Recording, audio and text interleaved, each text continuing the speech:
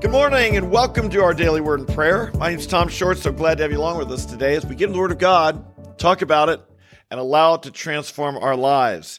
We've been talking about and discussing the verse Psalm 103, verse 7, which says this, that God made known his ways to Moses, his acts to the sons of Israel. And it's so important, brothers and sisters, that we understand and know why God is doing things. The distinction here, the children of Israel, evidently, they saw what God did, but they didn't understand why. And God wants us to be growing in the knowledge of our Lord Jesus Christ. He wants us to be getting to know God and how God works. I would say this is the greatest journey of life. More than anything you will ever do or accomplish, to know God personally and to understand him, this is wisdom. This is understanding. And this is what we should give our life to. We can often be so busy that we fail to do what really, really matters, that's right available to every one of us. The knowledge of God, which will fill you with peace, with love, with purpose, with life. We were talking about one aspect in particular about the knowledge of God, the ways of God, is a process that often we see in the lives of people in Scripture and indeed in our lives: vision, death of a vision, supernatural fulfillment. That God gives us something to do. He gives us a meaning, a purpose to pursue and to go after. And often we fail at it. I don't know about you, but I don't always succeed. As a matter of fact, I probably fail more often than I succeed.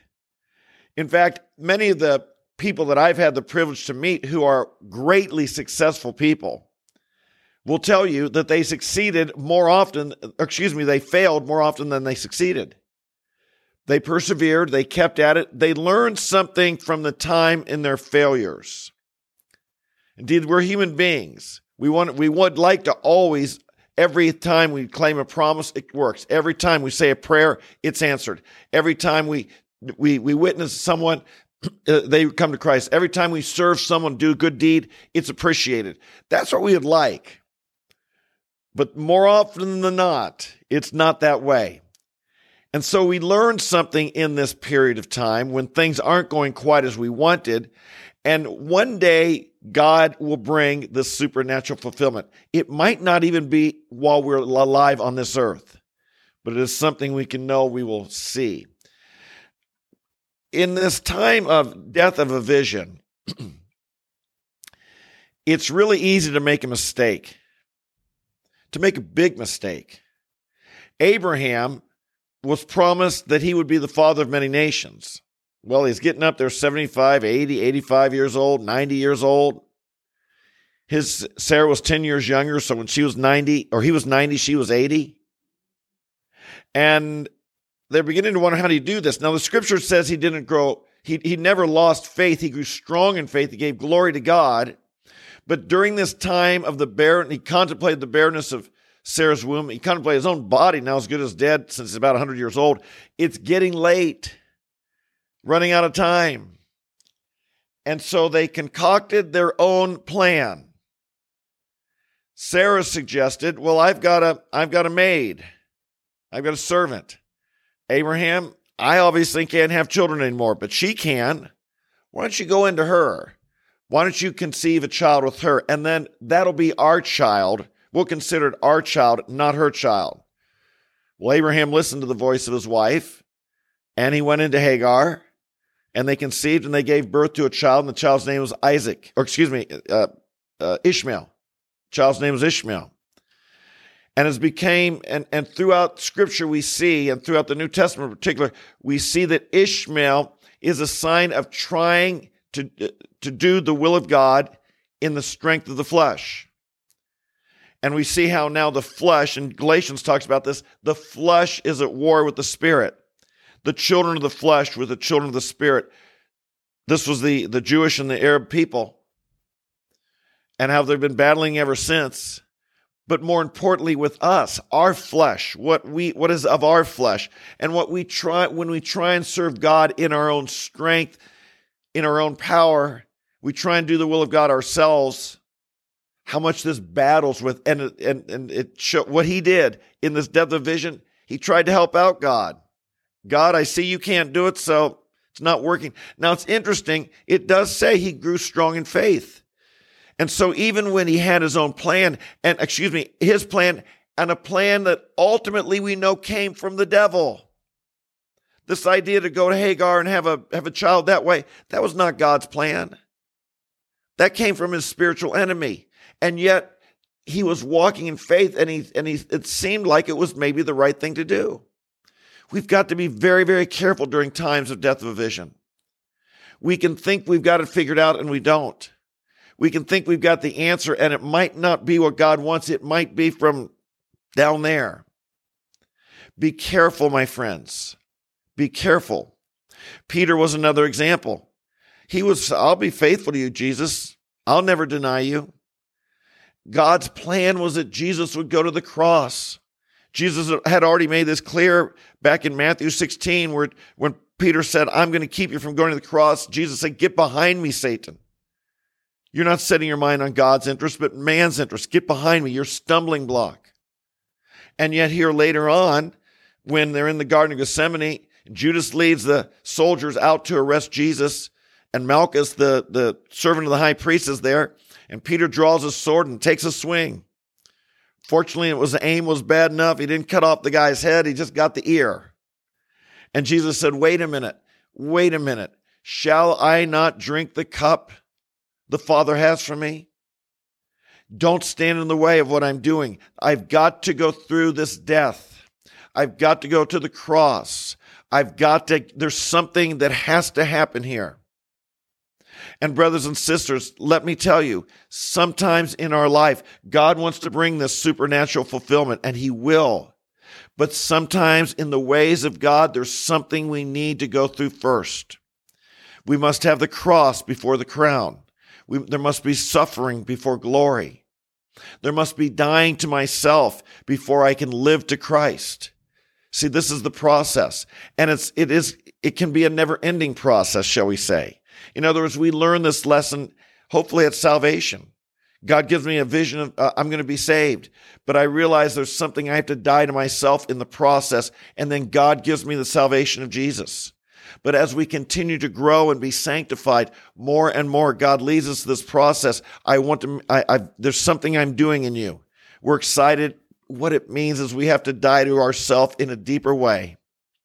And as we do, God gives a new life, a new birth, a new sanctification, a new holiness, a new growth spurt in our life, a new fulfillment. This is the ways of God. In those times, we must be careful that we're not say, God, I'm going to do it for you. I'll figure it out for you. Oh, sure, we do our part. We work hard. We're diligent. We're not just sitting around doing nothing. We do our part, but we grow in more and more humility, more and more strength of faith to realize it's not me, it's God. It's not my strength, it's God. It's not my wisdom, it's God's wisdom. It's not my intellect, it's God in me. All that I have, all that I am, it's God in me. I'm merely a vessel through whom the Spirit of God is living and showing his power. And this is the process. And if we have a pride that it's of me, that's why God humbles us in this death of a vision process. One thing I want to mention today during this time is the concept of waiting on God. Waiting on God. It's when Abraham grew strong in faith, he had to learn to wait on God. He had to wait 25 years. He was 75 years old when God promised him a child, and they didn't get it till he's 125 years at that stage of life. Oh my goodness, when you're 75, you're starting to think I could die anytime. You're starting to wonder, aren't you? And yet God kept him alive to see the promise answered. And so what does the verse read? Two verses I want to share quickly. Psalm 27, verse 14. I would have despaired in this time of death of a vision. I would have despaired unless I had believed that I would see the goodness of the Lord in the land of the living. Wait for the Lord. Be strong.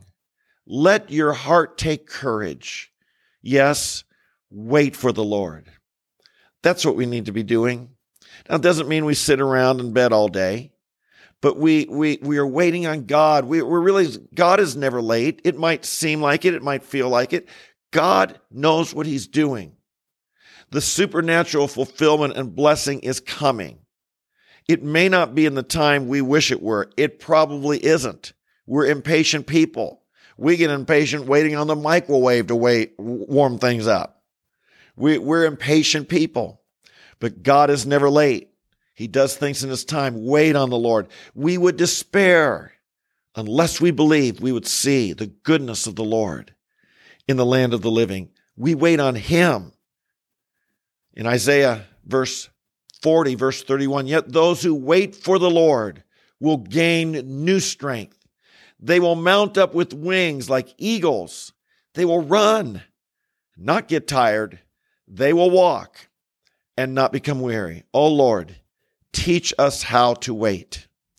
I encourage you in this time of waiting, make sure if you're in a depth of vision, a time of discouragement or despair, you're wondering you're going to see the goodness of God in your life, the life of your family, make sure that you tuning out the negative messages in our world and be focused on God. I'm trusting you. Be in prayer. Be in the word. Be inspired. Avail yourself of sources of encouragement, such as what we're doing here today. And might I add the importance even of journaling. Write down what's happening. Write down your feelings. Express them in a journal. Take some time regularly to do this so that you can look back and see progress and where you've come from and see how God is working in this journey. Journaling is simply noting and making a record of your journey with God. Father in heaven, oh, how we bless you today. We thank you for your ways and how we want to know them and walk in them. We can think of no higher thing in life, no more wonderful thing than to know our God and to walk with you through the mountains and the valleys, through the vision, the depth of a vision, and the supernatural fulfillment, through the tears of joy and the tears of sadness.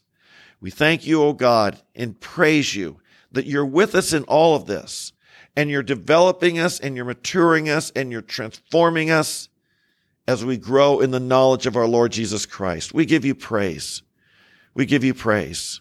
Lord, we confess there are times we would have despaired unless we had believed that we would see the goodness of the Lord in the land of the living. So we wait on you. We take courage. We strengthen ourselves in you and in your word, in your spirit. Today, O God, might this be our testimony, that we would be strong in the Lord, waiting on you, doing our part, but being careful that we don't step out and try and do your part as well. We bless you. We love you. We thank you for your work. Thank you for your ways. In Jesus' name, amen, amen, and amen. Isn't it wonderful? I mean, we walk with God. We walk with God. We're not guided by a self-help book or some motivational speaker on the internet that talks about you can do it, you can do it, you can do it. We're saying we wait on the Lord. We take courage because we're going to see the goodness of God. We wait on the Lord. We walk in him. We grow strong in faith, not faith in ourselves, but faith in our God. And that's why that's why we are victorious. That's why we can keep our head up. That's why we can stand up tall. And that's why we can also bow down before the Lord, because we know that we're going to see the goodness of the Lord in the land of the living. Thanks for being with me today. I love you guys. I'm so glad you're here day by day. I know I'm sowing the seed of God's word on good soil. I know that you're taking it and it's taking root in your life. And God is raising up men and women for this day, for this generation of all ages, who will be strong and mighty for the Lord in faith and in his word. There's so many shallow Christians, so many people who are shallow in their spiritual walk with God. We're going deeper, and I'm so glad you're a part of this. If you're new, welcome. We invite you to join us. Come here every day. We're here live every day. I encourage you to subscribe, leave a comment, tell your friends, like the video, do all that stuff. It helps others join in and be part of our community. We'd like to see this grow. But be here every day. Make a commitment. You don't grow by just doing it when you feel like it. You make a commitment by showing up day by day by day. And that's what we do. So God bless you. I love you. Until we meet tomorrow, might the Lord strengthen you, bless you, help you know his ways. And remember, we'll wait on the Lord today and every day. He's going to show up. He's going to show up for us. We're going to see the goodness of the Lord in the land of the living. Amen. God bless you. I love you all. Bye-bye.